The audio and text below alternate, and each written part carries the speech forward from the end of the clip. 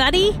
Welcome to Let's Talk About Thrones with your hosts, Sir Anthony of Winterfell, Sir Richard of Riverrun, even though he doesn't know what that means, and Jenny of Tarth. This is a show where we do something that no one else on the internet has ever done, which is recap a TV show that we've all, most of us, already seen, and have a little fun with it. And if the title of this show seems somewhat familiar, it's because one of us, and I'm not going to say who, is also on a show called Let's Talk About Star Wars with two other fine gentlemen of the internet. And so those fine gentlemen have kindly agreed to let us become a franchise. So welcome to the Let's Talk About Thrones, episode 1? What do you guys think? That's got to be the title right there. Episode 1? 1?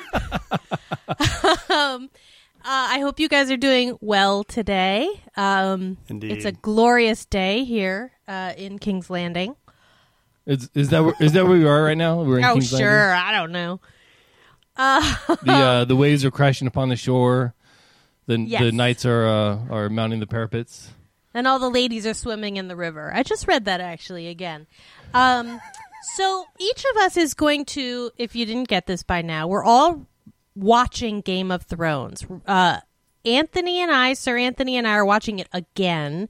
Sir Richard is watching it for the very first time, so he has no idea what a Ser is. He doesn't know where Riverrun is, and half the things we're going to say are going to be confusing, and the other half are going to be coded spoilers. So sorry in advance, I'm going to say that every episode. Now, that's Richard. Anthony, Wait. You were apologizing for my contribution? No, I'm apologizing for how much we're going to ruin your experience of this show. Well, I think the intent is you're going to try not to. Try. There is no try. We're going to ruin it. Wrong show. Yeah, something is bound to slip out eventually. I was already thinking through what we're going to do here, and I was thinking, how am I going to say these things without totally ruining Richard's good time? So for those of you who have seen the series before, you will enjoy our attempt at coded references, and the rest of you will be confused. Anthony, on the other hand, Anthony of Winterfell, where it's cold, is looking at Game of Thrones from a production standpoint. What are the visuals? How is it directed? You tell us a little bit about that, Anthony. Well, one of the things that I want to look at is not only the amazing locations that they're going to and that they're filming at, but also how they film it and what angles they're using, what special effects they're using, which luckily this episode we're going to talk about the first 2 episodes of the show, and there aren't a whole lot of special effects that went on in this one. Some minor stuff, but some of the locations are just amazing, and the whole production value of the show, that's one thing that sets this show apart, is they did not skimp on anything. It's top-notch all the way. Well, I might argue except the titles. I'm disappointed in the titles, considering all the amazing title sequences I've seen from HBO shows. Wait, you don't like the dun-dun-dun-dun-dun? You don't like the title sequence? I think the video effects in the title sequence are disappointing compared to some of the amazing stuff that's out there now. Compared to Westworld. Get off the podcast! Westworld is amazing. That sequence is amazing. I wanted more. Send your comments to feedback at letstalkaboutthrones.com. Send your comments to Richard at... So the first nearly spoiler thing that we're going to cover then, obviously, has to be that, Richard, when you're watching the episodes, you can't skip the visuals at the beginning. You have to watch it because there are clues about the episode every time that they show that title sequence. Ooh, okay, that's good to know. I did not know that. I was not aware of that. So I will keep track of that. Anytime they go to a new location, they will actually show that location somewhere in that sequence. And can we talk about how amazing those titles are with all their little intricate jewel box things going on and doing? Richard, we have to have a talk. I feel, I don't know. I feel like I saw this title sequence already in Tyrant. You're a good friend, Whatever. and that's the only reason why we're still talking. Okay, so let's hold this thought, and I will Well, just no, wait tell a minute. you. What's your No. perspective? Hold What it, are hold you it, hold bringing it, hold to it, hold this? the thought. Because we haven't told anyone what I'm looking at it from, and Right. I promise that when Right. we get to the section of the show marked episode O the day, we're going to talk about this in great detail. Okay. All right, I promise. It'll be the second thing we talk about. Anyway, just to say quickly, I, Jenny of Tarth, am going to try to, and I will fail, read each episode, watch each episode again, and I will read the corresponding sections of the book. Now, in the beginning, in season 1, this is going to be super easy, and it was actually for the first 2 episodes. It will become hilariously more difficult as the time goes on. So that's what I'm going to say about that. All of these things are true. All right. Anything else we want to say before we dive into the first ever episode of Game o' Thrones? No. I think we're good because I'm really looking forward to listening to Sir Richard's reactions on how it starts out. Yeah. Gosh, let's just go into the intro. Yep.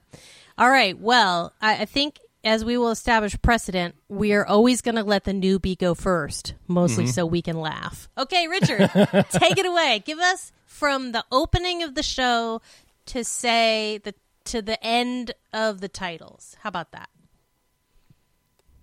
Opening of the show to the end of the titles? Yeah, the cold open of the show, right? So you watched episode 1, Okay, and there was first of like all- a very literal cold open. Yeah, Right? I was going to say, Yeah. how is that a show actually? I love it when I a know. brand new show just starts with a cold open and let's just jump into the story. Let's not go through any title sequence, giving you any hints or anything else. Just here's a cold open, boom, go, It's make it also happen. a cold open. Yeah. I get it. We get it, Jenny. No, I'm going to keep saying it. You guys, it's a cold open. I'm married to the king of repetition comedy. This is going to happen a lot. Okay, and then just to the end of the title sequences that you seem to decry with such ferocity. Okay, Richard. I was impressed with it. No, Tell us- yeah. I liked it. I love that it just started. It just dove right in. I thought that was amazing. I didn't expect that because it's the premiere episode. You figure that you're just going to start with the titles and then set things up. But no, instead you start with this really strange scene where you're not quite sure exactly what happened. Turns out to be kind of horrifying. And then, boom, titles. And then you don't really have a clue what that had to do anything with when you actually start the show. Right. I mean, if there's anything liked The it. Wire taught HBO, is like, just do it and they'll figure it out eventually.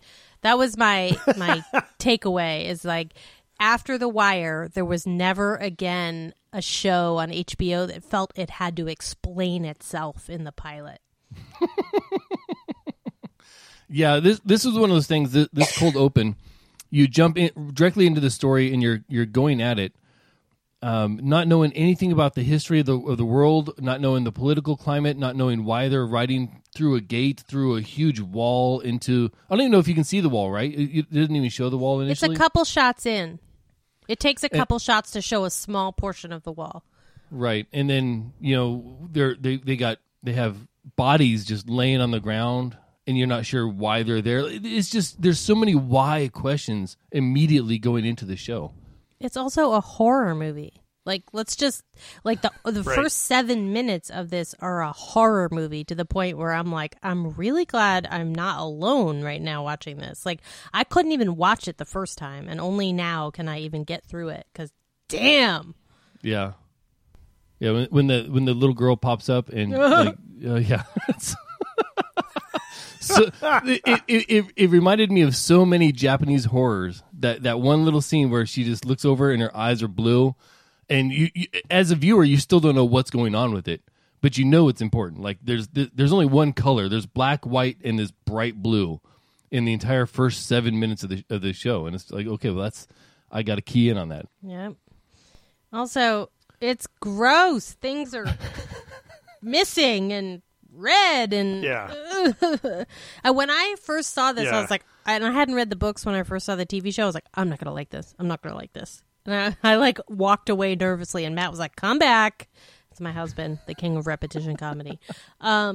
So I want to hear about the production standpoint, because like it's pretty intense, and also like they use a lot of low angles, which one of the things about the low angle when you're watching cinema, a lot of times you're watching it from almost a 3/4 view, above. You kind of get almost a God's eye view, or you're looking from below up at the characters. When you get at eye level view, it really involves you in the story. It puts you directly into the story, and it makes no qualms about.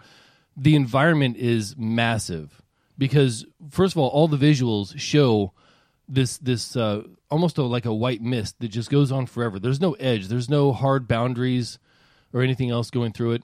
And then you start looking at the cinema of going through the forest. There's no big chase scenes until the very end. Like the way that they film this scene, it kind of goes in nice and slow, and you kind of mysterious. There's no real talking about it. Until something's happening, and they don't even show you what it is right off the bat. It's off the screen, and they split up, and it's just the way that they produce this section of it. It makes you feel like you're actually there. Yeah, and I like one of the things I got from. So what I did was I watched the TV show at the same time as I read the book, because I had rewatched this series already prior to season 7. So this time I just sort of did a 2-screen experience, but one of those screens was the book. And this really interesting thing I noticed, which is basically you think, based on the way the book goes, that the TV version of this cold open is very economical. A lot less words. It seems like a lot less passage of time. They're much closer to the wall. And yet they totally track, like the first 10 pages. Now I'm reading it on Kindle, right? So they're weird pages. They're not quite, the pages aren't quite right. But the first 10 Kindle pages are the cold open. And the cold open goes on for like 7.5 minutes. So that really almost tracks to a minute a page. And what they're actually taking up the time with, instead of words, are these incredible visuals. They are doing exactly what television is meant to do, which is tell a story through what you see and keep only the best of those incredible lines from the book. And one thing that I noticed going from what I remember the books into the show, there were a few differences, very minor differences. Like instead of climbing the mound, he actually climbs a tree in the books, right? I think. Yeah. Little things like that. The stuff that they changed was so subtle that if you weren't specifically looking for it, you might miss it completely. And they built this ambiance during that entire time that the dialogue initially does in the book, that the overall scenery does in the show. We were spending a lot of time in this cold open. I know, because it's a cold open. We'll breeze through episode 1 a little faster. But all right, Richard, it's time. There's a hard cut in both the literal and the what's happening on screens sense. And then we go into these opening titles, which you say you hate. Please explain. Yeah, I mean, I don't want to spend a lot of time on this. I kind of already gave my thoughts on this, but I feel like there wasn't a whole lot of anything original in the titles that I could detect. Now, the fact that you're saying that they actually give off clues, that's something that I need to watch more carefully. But the whole thing with the CGI mechanical gear and box nature of these things popping up, again, like I said before, I feel like I saw this already in Tyrant. Now, I get that Tyrant came after the premiere of this show, so maybe they actually stole some of their concept for their titles from this, but it just didn't wow me. I don't know why. I expected something more, I think, perhaps artistic. Perhaps this is too literal for me. The original concept for the title sequence was to have a raven flying from city to city, because what they needed to do is they needed to establish distance. They needed to establish scale and placement, because there are people that are literally thousands of miles from each other in the first episode. And time-wise, during the first episode, it's over a month passes in just that one episode. And you don't really realize it because without watching the title sequence, you don't realize that King's Landing is literally 1,000 miles from Winterfell. Yeah, I mean, and then it's another couple hundred miles to the wall. They always do subtle clues, but Richard, you should just get real comfortable with the fact that Game of Thrones is real loose with the passage of time. Like, just own it now. But you can see it in the dire wolves getting bigger, right? So that's really your only clue, and then like you get some clues later. Okay, so basically, what happens is, this really great guy named Boromir, Eddard Ned Stark, is a really nice guy. He's got a bunch of really nice kids, most of which are like totally his and his wife's, one of whom isn't. They're living this happy Totally life in the freezing place, right? And then you get about like 5 minutes of things are going well, and then all hell breaks loose and continues to break loose for the next 100 episodes or whatever. Not even that many episodes. It's 70. So the next 76. We get 10 minutes, maybe 5 minutes of just a nice view of these people's What lives. nice people these are. Well, except for the bastard, because nobody likes him. That's my knowing laugh. Well, okay, so a few things about how they shoot this beginning part of Winterfell. First of all, they shot it in a parking lot. Everything was in a mall parking lot, and they just covered up all the stores with all the walls and things like that you see of Winterfell are actually frontages in place to cover the storefronts. Oh, dude, you are ruining it for me. You're spoiling the magic. But they only had a limited space, and what they did is they used every angle of the scenes that they built, and it really shows you how big Winterfell is, even though it's tiny. In actuality, they did a great job. And I really like the fact that this first 10 minutes, it establishes the Stark family as kind of the center characters of the story. Yeah. And that will continue on, even though some of the Starks don't. And it gets really, at some points you start to wonder, is it really... Spoilers? That's one. I'm going to keep a spoiler count. Hold on. Where's my pen? Every time we spoil Richard just a little. So let that be known. Episode 1, spoiler number 1. A soft spoiler, though. That was very soft. They're all going to be soft. They're going to be soft-boiled egg spoilers. But it really establishes the Starks as the center family, and the fact that the king is coming to the Starks and not the other way around. At least in the ethos of the story helps establish that as well. Yeah, and I think also that's a you've really got good Ned point. being all nice, even though he's chopping off somebody's head.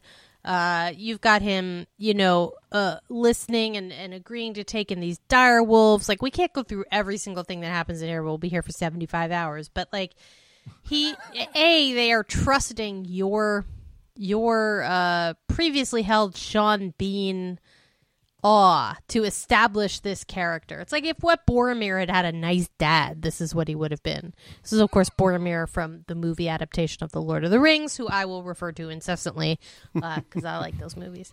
But you've got your fairly traditional, medievalish, British-ish stuff going on, and it's all, by the way, tracking pretty faithfully with the book.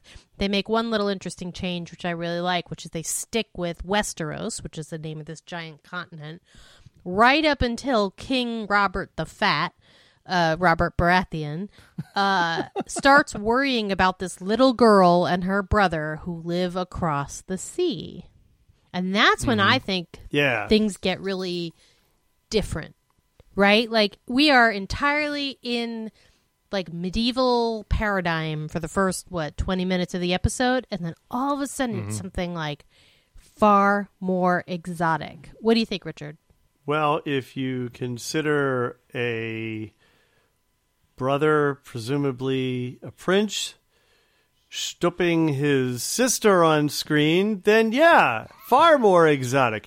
I guess it didn't start that way, but the interaction that they had between each other, at least I should say the liberties that he took, there's a little bit of fondling, the way that he interacted heavy with her, fondling, suggested Yeah, suggested a little bit more was going on there than one might expect. But hey, this is HBO, so within like just a couple minutes, we get breasts and incest right there, no problem.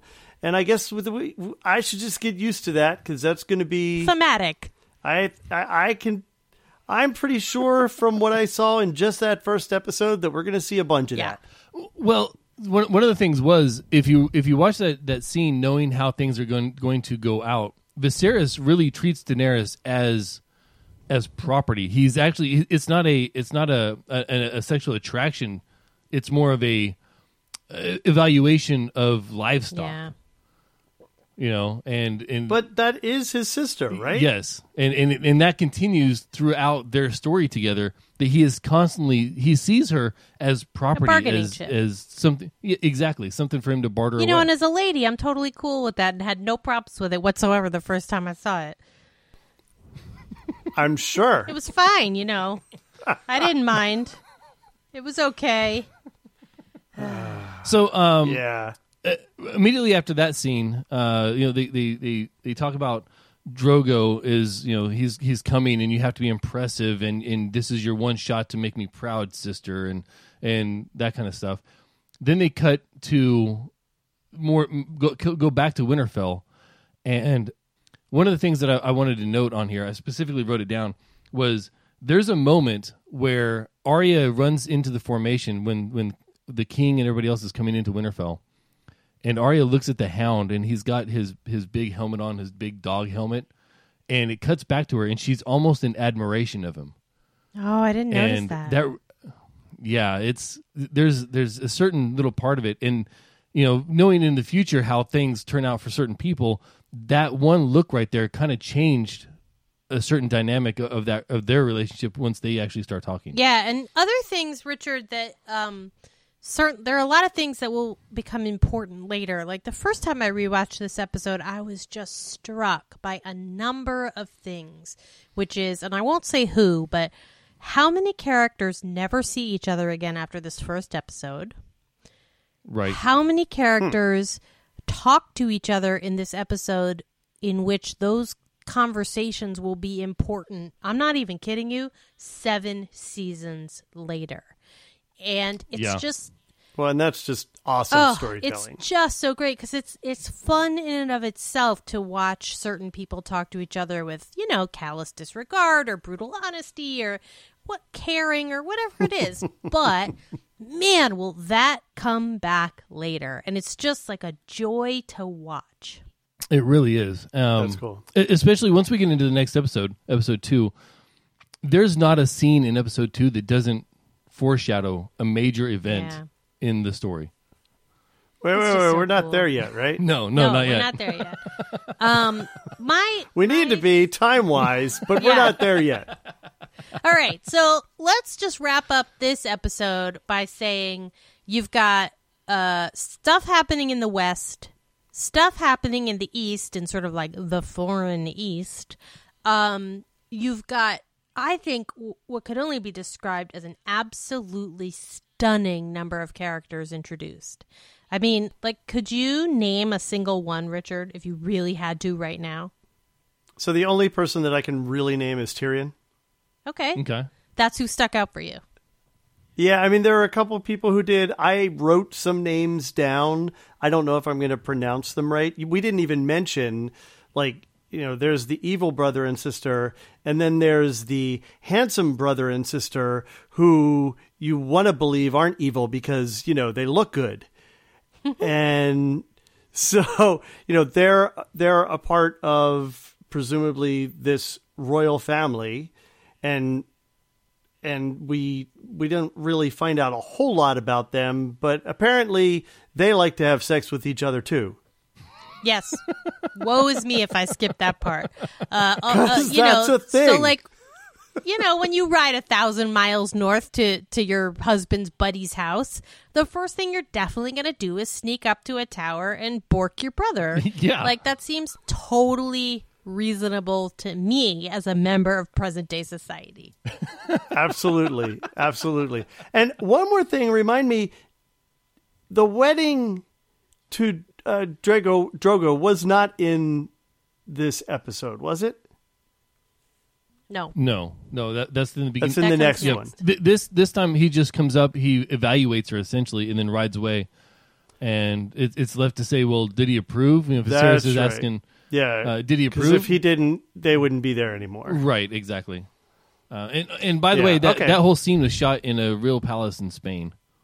Oh, Yeah, cool. So it's Cool. an actual place you can visit. It's one of the many. Nice. So one more thing I want to mention before we leave here. One of the opening scenes, in fact, I think it was the opening scene after the titles, was the boy climbing up the building, or maybe he was climbing down after seeing the guys that were coming in after seeing the evil force. Yeah. Like they were coming toward the village, and he goes climbing down and everything, and his mother catches him and says, "I don't want you climbing again." And I'm like, oh, that's got to be foreshadowing. Yeah. Right? And And so sure enough, before even the end of the episode, the brother and sister, Cersei, is that how you pronounce his name? her. Cersei, right? The sister? Cersei? Lannister? Yeah. Cersei or Cersei. So Cersei is the woman and Jamie Jamie. Yeah. Yep. Jamie's the man. Jamie Yep. is the man. Okay, so Jamie ends up basically like pushing him off. And so the episode ends and you're like, oh shit, he's dead. And now that's actually a point they pushed on it a little harder in the books, I believe.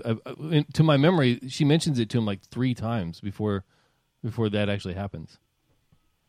Yeah, and in the books, it's really interesting the amount of time they take and how much more efficiently television does it. And you got to give it to the showrunners of this show. They are good translators. I give them a lot of credit for all the guff they're going to take later for a bunch of things. Yeah. Like, they get a lot of credit for effortlessly slicing and dicing a lot of information into something that might even possibly be understandable to a first-time viewer. I mean, there's Right. just a lot going on. Like, you got 2 people in a crypt reliving their entire history from like the moment that they were fostered by the guy who's dead, and one of them was almost going to marry the sister of one of them, but then she died, and he wanted to kill the guy who absconded with her instead, and he dreams about killing her every night. And this is all in like one scene. Yeah. And you're just like, Right. oh, okay. And it's funny in the book, I won't go into it, but boy, are they so much more detailed about certain levels of foreshadowing involving the color of people's hair, the color of people's eyes, the names of people, what they look like. And it's really quite stunning because really in the book, if you're reading the book for the first time, you're even more lost than if you were watching the TV show for the first time. They're just like, the first chapter is like 1,000 names. This episode is a great litmus test for the show. Like, if you can't halfway keep up with this episode, you are not mentally prepared for the rest of the show. Yeah. Like, That is Well, correct. I mean, I did feel like there was a lot going on, but I just had to go with it, right? I mean, I just felt like, you know what? I'm not going to catch it all now. Eventually, I'll trust that they'll properly introduce me to these people so that I better understand what's going on. And I'll tell you that I've seen the first episode probably 3 times, and this is the first time that I noticed certain things because this is the first time I watched it critically when I was actually trying to really pay attention to the small details so we could talk about it on this show. And I learned things on my 4th viewing that I'd never caught during the first 3. There's so much packed into this episode. oh, man. It's really amazing. All right, and I have to mention my favorite scene.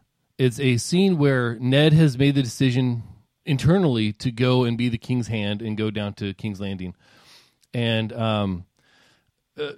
Maester Luwin and Catelyn are behind him. They're all facing the camera, and Ned is in the middle, and Maester Luwin is on one side, and Catelyn is on the other side, like they're the good devil or the angel and the devil on his shoulders. And the way the scene is framed is just beautiful, and it repeats like 3 more times throughout the series, where you have a central character, and then on either side of them in the background over their shoulder are the good and the bad ideas behind it. That's really amazing because I remember that happening now that you say it.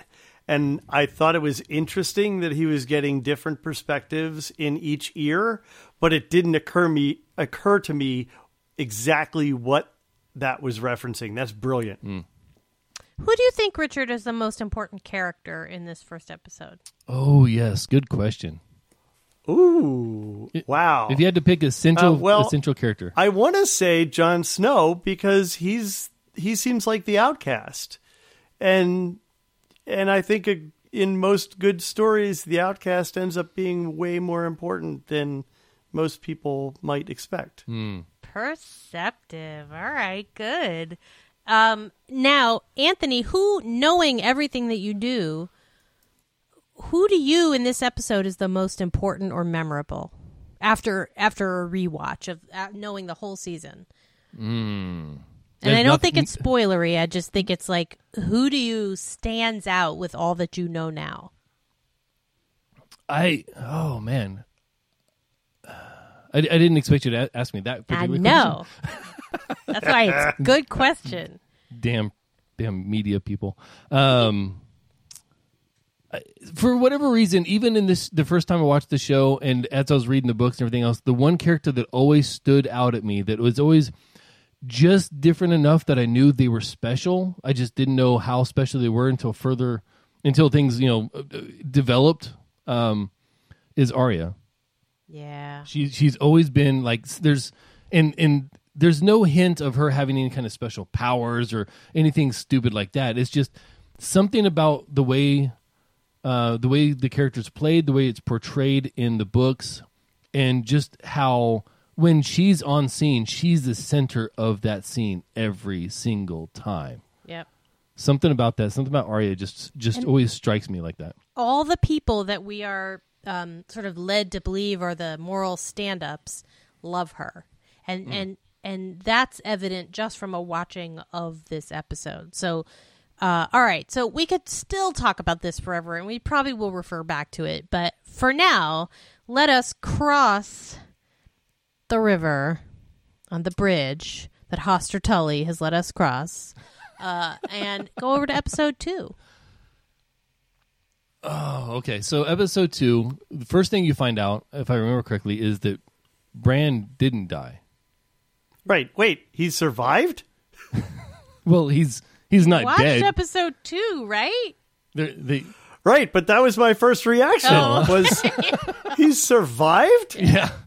Yeah, and you don't know what state he's in. He's in a coma, assumedly, and it's kind of the whole demeanor of Winterfell as a whole changed. It's now this dour construct, and Winterfell itself. If you notice the differences between scene 1 or episode 1, episode 2, in episode 1, Winterfell, the land is still green, it's still vibrant. It's cold. Everybody's wearing furs, but it's cold, but it's vibrant. It's green.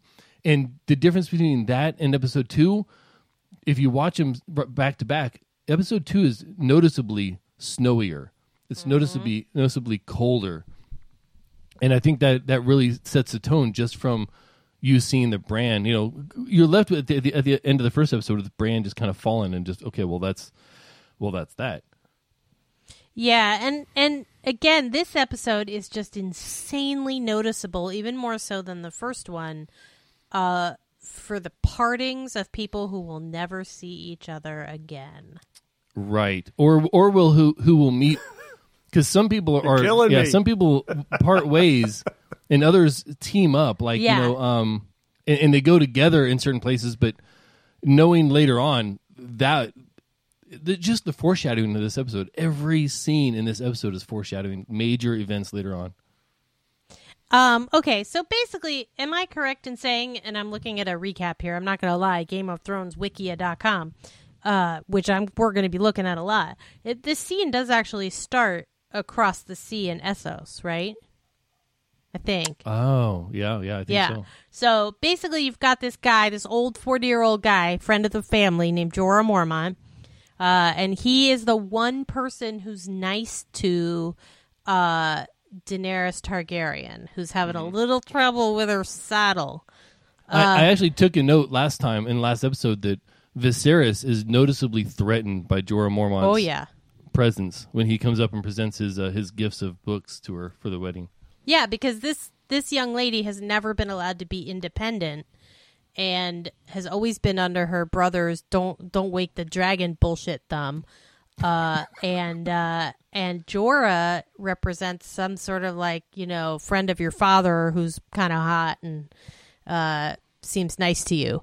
Well, he represents the old world because he's from Winterfell, actually. No, he's from Bear Island, which is part of the Winterfell. north. Okay, I'll give you that. Yeah. He's from the north. It's fine. He may not be from the city of Winterfell, but he's from the land of Winterfell. He represents good in this in the limited, narrow space of the world we have been taught. Jorah comes from the place that we have seen most of the quote good people come from. Right. So and to top it all off, he brings books. Yeah. So okay. Then now Richard, we're back in Winterfell, right? We're watching all of these people freak out about poor Bran, and you've got this scene with the prince Joffrey. What's your take on our friend Joffrey here? I'm trying to remember who Joffrey is. Well, that's a good start. He's blonde and a little bit pouty. He's the prince who will be king of the whole place at some point. He's crown prince. Oh! What? It's funny. I didn't even put him in my notes because he just strikes me as an obnoxious, spoiled brat who obviously has gotten everything that he wants and has no clue about what real life is. And I just love how when, for a moment, he's put at a disadvantage, he becomes a crying baby. Yeah. And really, I think we've already gone too long in this episode without talking about how amazing, from the very start, Peter Dinklage is as Tyrion Lannister, and how much he commands the space of the chaotic, neutral force, right? Like, well-educated, but beholden to his family, but not really, but also just the smartest guy in the room. And the best actor, really, if you think about it. Like, boy, he is just, in that role from the beginning. And I remember back when this show first premiered, I know everybody was talking about the boobs and the incest, but they were also talking about Peter Dinklage and what a revelation he was in this role. Mm-hmm.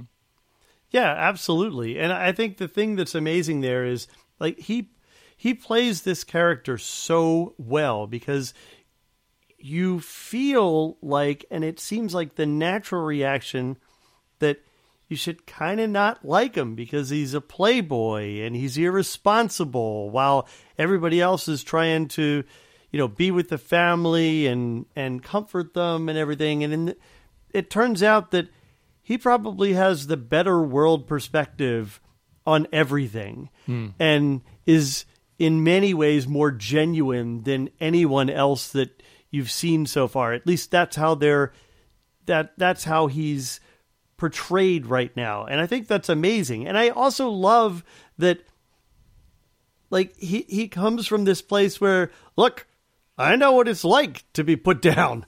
I've had to overcome that my entire life, and he's stronger as a result of that. So he's by far the person or the character that I like the most in the 2 episodes that I've watched.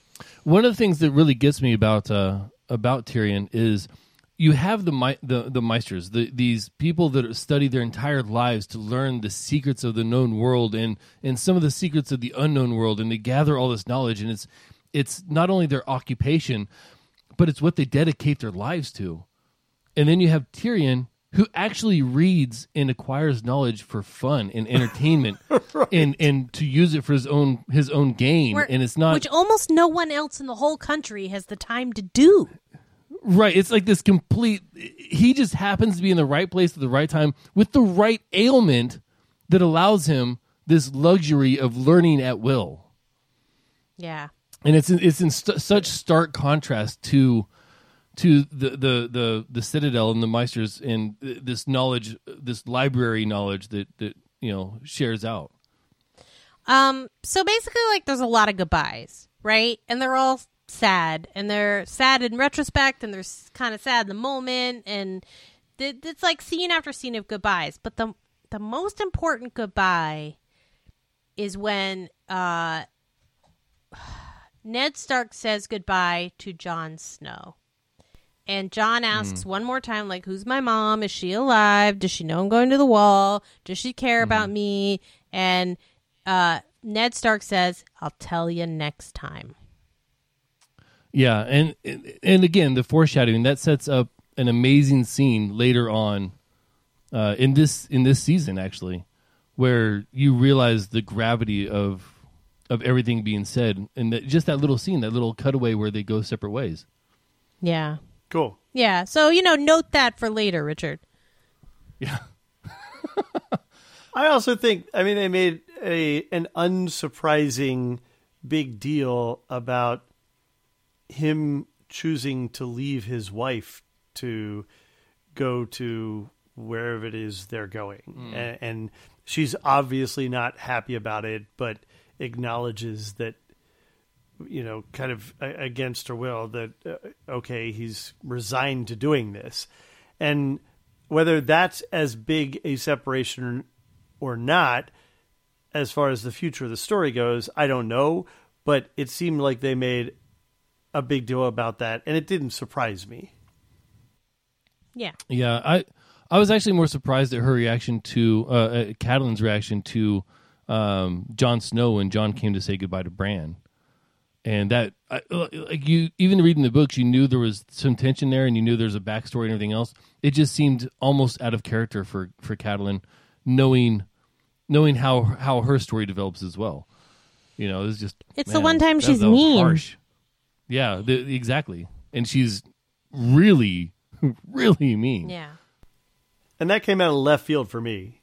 Like, I don't really understand it enough to know why that happened. Well, last time Ned left, he came back with a son, and then that son comes in as she has a son dying in a bed. So I can understand how that, the eruption of emotion and how that's kind of all coalescing at one place, but it's just so out of character for her. Yeah. By the way, this is what, a month after the episode started? Yeah, roughly. Yeah, well, yeah, because she's when Ned actually leaves, Catelyn says it's only been a month since he's been laying here or whatever, and they're like, well, it might be time to start letting him go. And she said, well, she was talking to Robb. She said, I'll wait. It's only been a month or whatever. So, but it's only been a month that he's been lying here with no sustenance whatsoever because he's in a coma. Can I remind people that a human cannot live for a month without water? They actually cover that in the books. No, I don't remember that. Jenny? What did they say? I must have been reading fast. Maester Luwin goes in there with honey drops and water and like these basic necessities. It's just one little blurb in there, but I think he comes in so that Catelyn can leave, and he's gonna feed Bran at the same time. And he had the honey drops and whatever. Yeah, it's best you could just. And so you could what? Put a thing down his throat. We're getting off topic. You could keep him alive, and also maybe he's special. He might be special. I don't know, because he did that thing where he woke up when something happened to one of the wolves. So since you mentioned it, that could be. I just want to say it's really. The first episode ends with Bran dying. Of course, because you don't know he had survived. Bran dies at the end of the first episode. Another Stark, Lady Stark, the dog, dies at the end of the second episode. Like it's developing a trend of these Starks dying very quickly. Now Bran wakes back up, and Lady has her own story, but. It starts these things. They're like, whoa, what is going on? Yeah, they're establishing real quick that ain't nobody safe. Dogs, direwolves.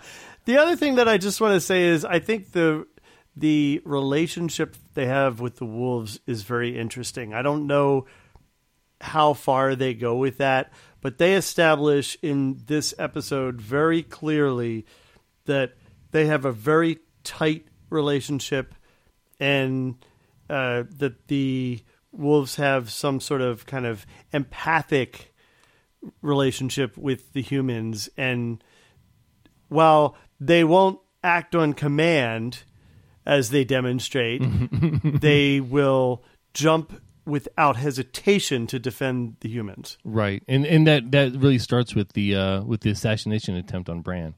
That scene going into that when Rob's in there in the tower and he's talking about, oh, there's a fire, and because she's Catelyn's pissed off because the dogs won't stop barking and this and that. Rob looks out the window, says it's a fire, and he goes off. That scene with the assassin coming in and trying to kill Bran and trying to kill Catelyn as well in the sidelines or whatever, really took me by surprise, and that cemented to me that, hey, there's something, like, this wasn't just one person. Like, there's a major force on the other side of the Starks that's opposing the Starks. Maybe it's Jaime and Cersei. Maybe it's something more, but something's definitely there. I assumed it was Jaime and Cersei. I like to call this episode Catelyn Stark Ace Detective. Because she is just like on it. She's got the forensics. She assembles a team, of prosecutors. Like, she makes a plan. Like, this lady is no joke. She is really like the moral center of this episode for sure. And she's in charge. Like, she starts it very weak, and then her mommy protectiveness is roused, and she focuses up, and I really like it as a choice, right? And of George R.R. Martin's. And then on the other hand, you've got, like, it's such an interesting contrast between these two women, because you've got strong and homely Catelyn Stark. I'm not saying she's homely, but I'm saying, like, like, she is, like, in the hell charge. And then you've got Daenerys on the other side of the world, who's being, raped by her husband, deflowered in the wide open, being attended to by her handmaids, and who all know more than she does about dragons, which is insane. And basically just, getting run through in every way possible. And it's a really smart contrast, I guess, is what I would say. And that kind of continues for a while too. As their lives kind of shift as the story goes along, in sync with each other. Yeah. I didn't even realize that until you just mentioned it. I didn't realize it till I just mentioned it. That's really interesting. It's one of those amazing things that you're just like, hey, wait a second. And then I guess I like that. Yeah. Well, and I want to take that one step further, because while you say that, Catelyn takes kind of control and moves forward and starts, like, doing her thing, I kind of feel like that's the same for the other woman too. That Daenerys. This was the episode where she, after talking with the maidens or whatever they are, that she decided, all right, I'm going to take control of the situation. I'm going to use what I have available to me to basically take over and be in control of the situation. And I had a lot of respect for that. I thought that was actually a really cool twist. that is a fair and excellent point. It's just hard because she starts at a point of greater disadvantage. But you're right. She is absolutely, the moment she's married to Drogo, she's essentially out from under her douchebag brother's thumb, and she's making very small steps in the direction of taking control of her life. And not to mention, she once will be equal with Aquaman. I mean Drogo. And don't forget that when she turns the tide on Drogo when they're in bed that night, she's literally risking her life to make that stand and to make that jump, and it's not a small feat. Yeah, I mean, Daenerys's arc. We could have a conversation later, like at the end of season 1. We can have a conversation about who's arced the most in this season alone, and I'm definitely, obviously, going to nominate Daenerys Targaryen just on these 2 episodes alone. So, she's an impressive character. Okay, and my non-spoilery spoiler for the episode. This is the episode where Arya's list begins. This is when the first name hits her list, and it's amazing. Mm-hmm. Like it's, yeah. Knowing how that comes out, it's especially man. That was such a when that hit me. Like I got chills. I was like, oh, that's where it starts right there. That's where the list starts. There's a real advantage in having what at that point 4 or 5 books worth of ahead, future knowledge to play on because wow. They are. But they play it. Maisie Williams plays the part, and you can see it in her character's face. Even though at that time one of the books hadn't even been released, right? I mean, she is. Oh my, yeah. Just the actors. Can we just mention the other actors real quick? Like Maisie Williams playing Arya. Like she's amazing. Yeah, yeah. And I love. I hate all the little whiny brats. Which at this point would include Sansa and Joffrey and, in some senses, Cersei, before you really get a deeper glimpse into her character. She's pretty much just always bitching about something or another. And the scene... How can you hate Sarah Connor? I know. Come on. She is a bad bitch. Remember that episode of the Sarah Connor Chronicles? Matt and I made fun of that for years. But it is a hard bunch of scenes to watch there at the crossroads because your sense of justice, which has been so primed in episodes 1 and the first half of this episode with the Starks, like you are firmly rooted in Winterfellian justice. And the second they get on the road, it's like, good luck. Bye-bye, wolves. Yeah. Oh, and by the way, the crossroads, the inn at the crossroads, reappears in the TV show. It appears more in the books, but it reappears in the TV show at least 5 times that I can remember offhand, to include the first episode of the 7th season. Yeah. Like that one location, it's constantly reused. Like it's the literal center of Westeros. Yeah. And bad things happen to the wolves, which sucks because they don't deserve it. And it's Ned Stark's first indication that if it's this bad on the road, wait till he gets to King's Landing. I mean, it's really like you can see like one. It's just sad. It makes me sad. This is the first time he questions his honor and his vow, and that only increases as things go along. Yeah, and you know what? Bran's awake. What can you say? Right. How was that for you, Richard? When you saw the cutscene from Lady getting her little throat slit to Bran waking up? That was actually a really hard scene for me. I looked away when he dove the blade in, and then they cut to cut to Bran's room, and the other wolf is the first thing that you see, and you feel like there's going to be a connection there. But in fact, no, the connection is somehow, perhaps, with Bran, and I think that was really cool. I liked that a lot. Yeah, I like how they allude to it, but they didn't actually, like, even to this day, it's still not defined. So they definitely didn't give you too much at that point. Anyway, we could have talked about any number of different scenes in this episode, but really, the key point is once you're out of Winterfell, you watch out. In the future of these shows, we will be taking your emails and tweets and some such as soon as we get an email address. So hold this place here and let us know what you think of the show, of the Game of Thrones, of the books, where you are on the spectrum of knowledge when it comes to Westeros and Essos and the Song of Ice and Fire. And you know what? Thanks for gutting it out with us. That's Richard of River Run, Sir Anthony of Winterfell, and me, Jenny of Tarth.